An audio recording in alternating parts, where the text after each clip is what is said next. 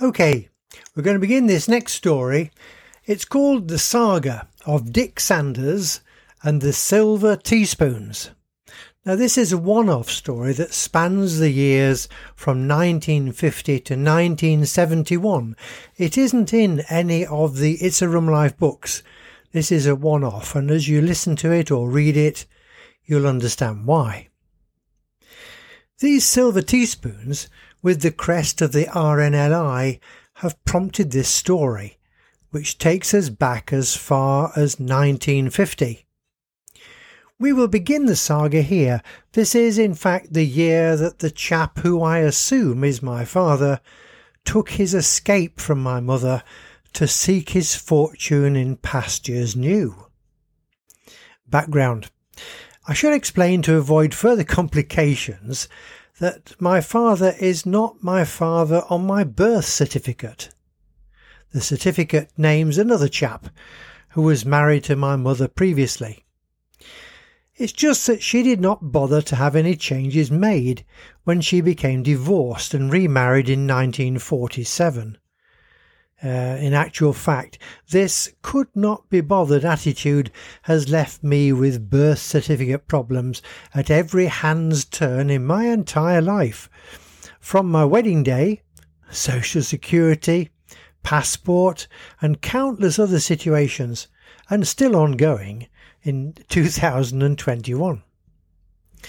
Back in 1947, I actually went on their honeymoon to London. I was 3 years old, but that is another story. Let's continue with Dick Sanders, who in 1950 had been married to Hilda Sanders for 3 years and living at 22 Bilton Grove Avenue, Harrogate in Yorkshire. This is in the UK. Hilda and Dick had just had a baby daughter, and this caused some friction. Dick had recently changed his job, and after many years of ill health and trying his hand at various different occupations, Dick had begun to work for GPO Telephones in Harrogate. Further back, as you see, if I may explain a little further, Hilda was by way of a minor heiress. Her family were from the Bains of Nidderdale in central Yorkshire. This family was very prominent locally, that is in Nidderdale, Ripon and Harrogate in the 18th and 19th centuries, and indeed could trace their origins back to Odo, the half-brother of William the Conqueror. The family even have their own coat of arms. Hilda's grandfather had been a prominent builder and slater in the town of Harrogate, and in fact the family had even owned their own slate quarry. If we look briefly at the census of 1891 for Beach Villa House, Station Parade, Harrogate, we can see that William Baines and his wife Anne had 3 children, John, Sarah and Mary Annie. I imagine it must have been on the death of William that the family moved out to 43 Dragon Avenue, Harrogate. They also had a home in the countryside at Farnham, between Harrogate and Ripon. The census for 1911 shows Hilda's father, Jack Munford, was courting Annie and was visiting Dragon Avenue at that time. Hilda's mother, Annie, was married to Jack Munford in the autumn of 1913. It looks very much as if Jack Munford, whose home was in York, had beaten a hasty retreat shortly after the marriage, when confronted with living with Annie's formidable family. From that day they never met again. Hilda had been born on the 28th of February 1914. You will have read about playboys, well-to-do men who had money and did not really have to work. It looks like Hilda was a playgirl. She had her own car, although I believe she never took a driving test. She was driving long before they were introduced in 1935. In 1939, she married Robert Bob Hudson. They married and set up home at 36 Dragon View, Harrogate, a very pleasant 3-storey terrace house overlooking a large portion of the Stray and tree-lined road opposite. Quite when and where Dick came into the picture, I'm really not sure. Even though I lived with my grandmother in Harrogate for many years during the early 1950s, she was never keen to enlighten me in the murky depths of her earlier life. In fact, Dick's family now lived in Hursley Terrace off the Knaresborough Road in Harrogate, but had previously lived in Oxfordshire and South Yorkshire, close to Wentworth Woodhouse. Dick had been to art college for a while. He was a good artist. He had also been an apprentice tailor and was good with a needle. In the late 1930s and early 1940s, he was unlucky to suffer from ankylosing spondylitis. There was no cure for this disease at that time, and I believe that is still the case. During the 1940s, he spent several years in a hospital bed at the Specialist Orthopaedic Hospital at Oswestry on the Welsh border. He eventually had his back set solid in a new revolutionary treatment to try and stop the spondylitis curvature of the back developing. It did work, although for the whole of the 1950s he wore a leather-covered, very heavy steel spinal support from neck to waist. This was strapped around his body in several places to stop his spine moving. He did not have to sleep in this very heavy apparatus, but did have to wear it for every waking hour from the 1940s into the early 1960s. So you can see Dick had his problems apart from living with a partner who was wholly dominant. He got away. In Harrogate, at this time in 1950, he had a very understanding boss, and it looks as if it was with the support of his boss that he managed to get transferred to the Peterborough telephone manager's office as a new member of the telephone sales team. In fact, Dick was to stay with the GPO telephones at Peterborough for the rest of his life, until he died in 1971 at the age of 53. Back in 1950, Dick had managed to move without telling Hilda, who was, to say the least, a very forceful lady. She'd been brought up among other forceful ladies, namely her grandmother Baines and her great-grandmother Annie Leake. Hilda's mother, Annie, was estranged from her husband Jack Munford, as we've mentioned. In fact, it looks very much as if, as I mentioned earlier, he was also a victim of strong women, as he had only been married to Annie a few weeks before he returned to his native city of York, and as I said before, they never met again. Jack eventually retired from his lifelong career as a butcher in York and went to live in Scarborough to spend more time in his one and only real passion of cricket. I should mention here that Jack Munford died in 1960, but in those last 10 years or so we would go to visit him every month at his home in Scarborough. I think he had a soft spot for Dick. Annie, Hilda's mother, would go with us from time to time, but always stayed down in Scarborough town while we visited her husband. Back in 1950, Annie was now living at 36 Dragon View in Harrogate, the family's previous home, and where Hilda had set up home originally in 1939 with Bob Hudson. Hilda and Dick must have financed the purchase of 22 Bilton Grove Avenue by selling the Dragon Avenue house. In fact, as time went on, Hilda's house moves were largely financed by Annie also moving one step behind. Family money was now slowly dwindling. Nick's disappearance prompted brisk action in the home at 22 Bilton Grove Avenue, and Hilda soon brought out her big guns to eventually convince Dick's boss that he had to spill the beans and let on where he had gone to.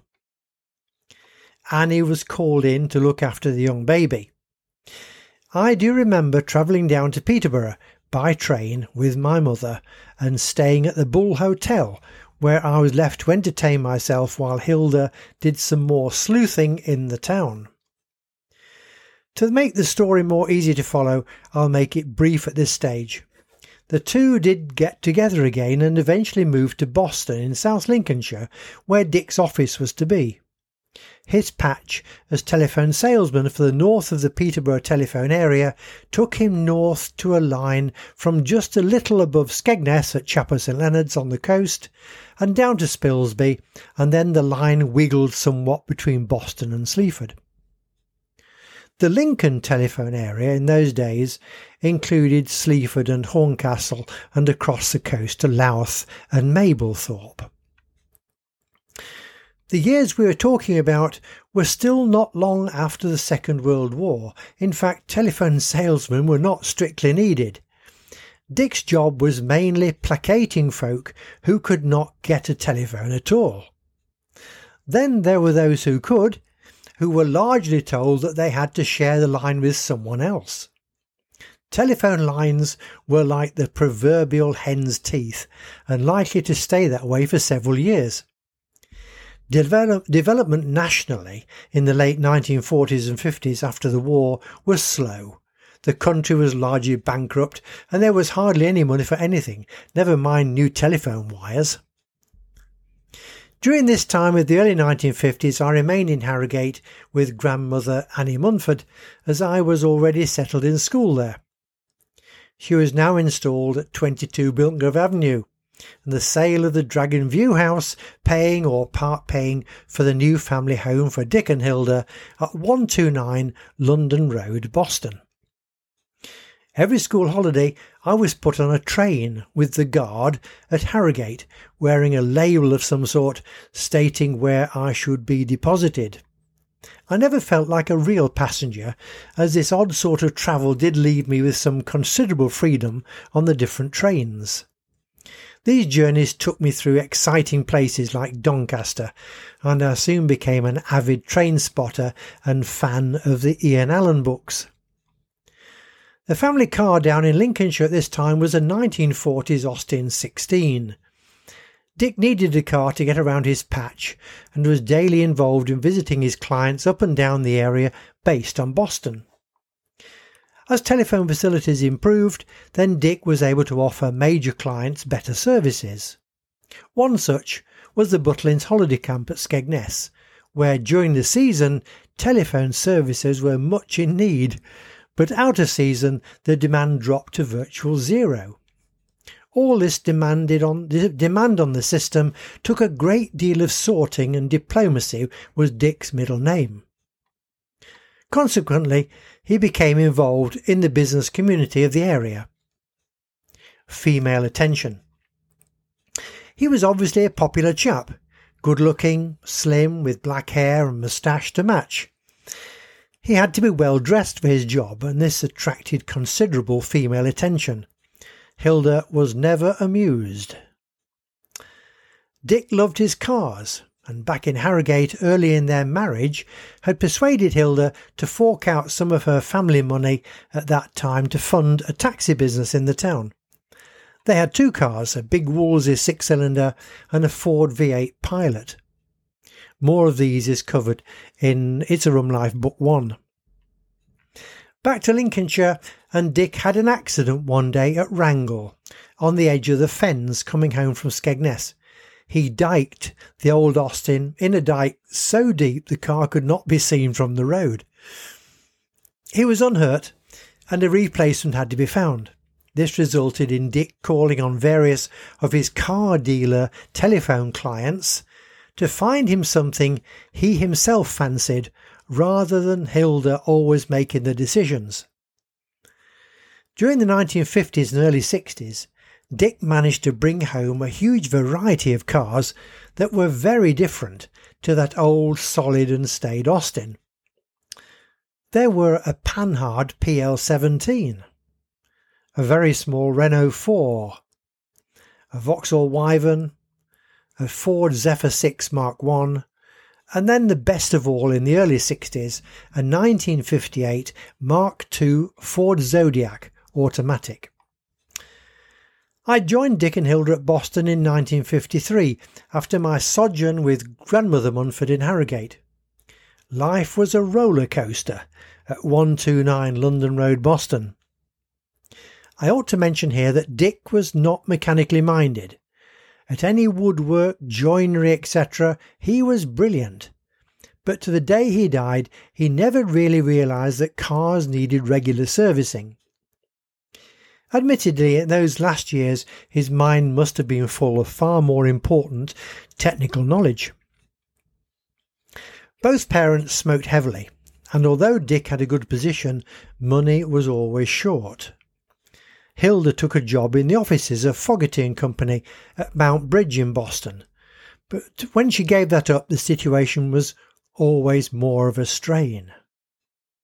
Another project was launched in 1954 when Dick and Hilda decided to try the pub trade and bought into the living of the Coach and Horses public house on the main road at Wrangle. This was on the main route to Skegness and the coast.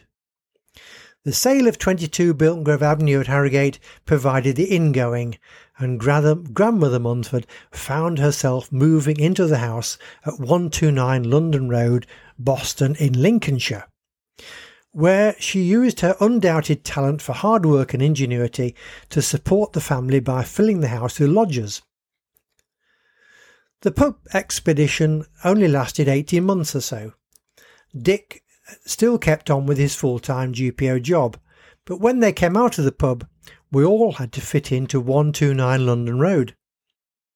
It was a big house, fortunately, as we still needed those lodgers to help the family finances. I ended up sharing my bedroom with a chap from Holland, who was the manager of a business on Boston Dock. Cars. In the early 1960s, Hilda came to a little money when her father Jack Munford died, and she persuaded Dick to buy a new car. They chose a new Cortina, but it is a 1200 model, and those early cars were full of problems. They were nothing like that solid old Zodiac, and the Cortina proved a big disappointment. It did not stay. True to form, Dick still managed to find some superb second-hand cars, particularly from his long-time friend Pete Taylor, the local Renault dealer. These included numerous Renault Dauphines and a Renault Floride open-top sports. There also followed a Renault R8 and a Renault R1100. By this time, in about 1964, Dick was about to change jobs. He was one of the most experienced members of the team at Telephone House at Peterborough, and his experience in those post-war years of austerity had brought him countless contacts in the world of business and local government. Dick was to become a planner, investigator, and responsible for the future planning and development of telephone services in the whole of the Peterborough area. Things were changing, and future needs for telephones and all their add-ons were escalating fast. As telephone lines had become more available, then other facilities were developing alongside. Teleprinters and fax machines were beginning to appear. Dedicated lines were available for these new additional services, and much more was around the corner. Dick was attending national meetings where the future of telephones was planned for over 20 years ahead. He met with local authority planners to look at where population growth was to occur in the region, together with the growth of business parks and industrial development. In 1965, Dick had a heart attack when the family were living at Bridge House, Swineshead Bridge, a house he rented through one of his numerous business contacts. Annie Munford was by now well established at 129 London Road and helping the family finances by filling the house with lodgers once again. Annie was an astute economist. Dick recovered, and his job change took him to actually live in Peterborough, and with Hilda they set up home in new apartments overlooking the cathedral from the east. The training film. It was while he was here that Dick created an educational film strip for the GPO Telephone's Central Training School in London. The subject of the film was the future of data transmission. In his evenings at home he drew a series of watercolour illustrations, almost 40 in total. It was a veritable comic strip. Remember, he was a good artist, and these were all converted to film, and he added a lengthy commentary. In 1966, computers were still only available to governments and very large businesses. They were still enormous. Personal computers, as we know today, did not become a fact until 1981, and even then they were a long way from being available to everyone. Nevertheless, back in 1966, Dick Sanders was creating national teaching aids to explain what was going to happen in the future. The telephone service knew that computers were going to come in a big way and come to stay. In the meantime, they were developing data transmission with their existing teleprinter and fax services and changing their ancient mechanical telephone exchanges to cope with the coming digital technology. Dick continued to work on these developments throughout the Peterborough telephone area until he died in 1971 at the age of 53. In his last few years at work, the bosses would not let him drive because of his previous heart problems.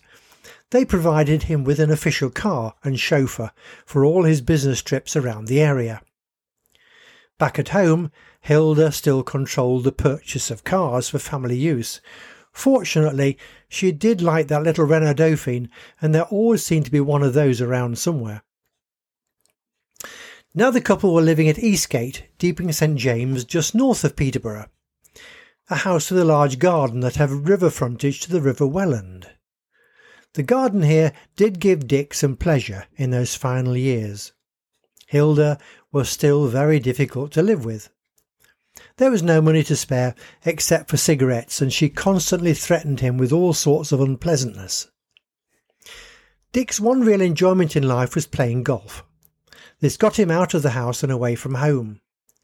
He had begun playing while living in Boston in the late 1950s, and he had initially joined the South Roresby Golf Club just on the edge of Sleaford.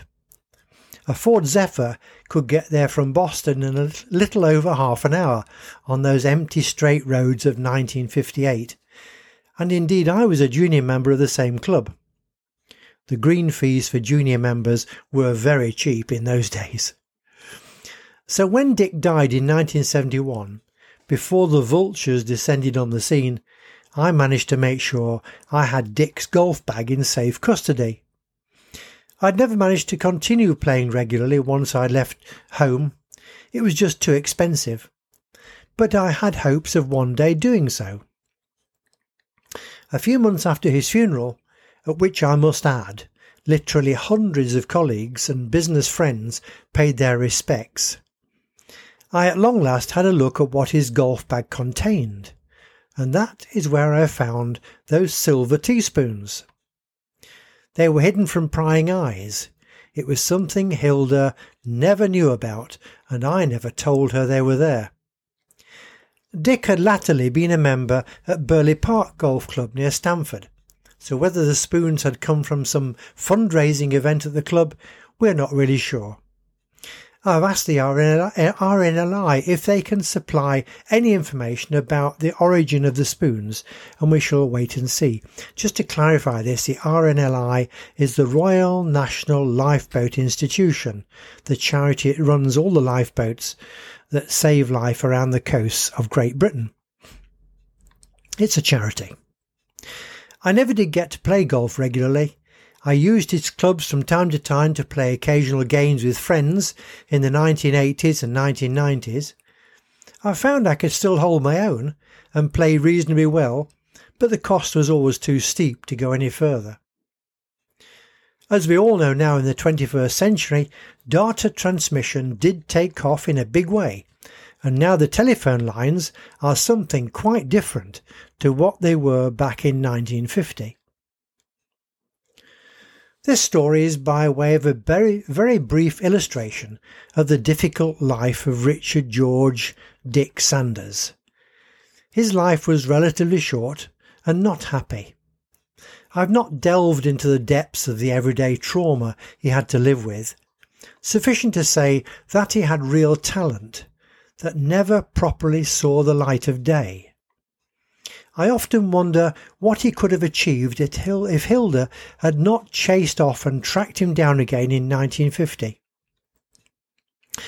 Ruth and I have had the good fortune to enjoy a happy marriage for many years, but we have seen, more than once, men like Dick, good, decent and very talented men, who were not happy with their lot and did not live to make old bones. There we are, that's the end of that little story, brought to you by Cracker Books, written and read by Keith Sanders. Now, to end the stories, we have a different ending. We don't have any shop anymore. Since COVID, we decided to make all our publications free to download anywhere. You can read them any way you like, when you like. You can download them to any device. There are 8 complete books, over 175 of these audio stories, almost 100 videos, and you can access them all through our new website. There's all the links there. The address is www.itsarumlife.com. The spelling is itsarumlife.com. itsarumlife.com. There we are. There's hours of interesting entertainment on that site. Hope you enjoy it, and thank you for listening.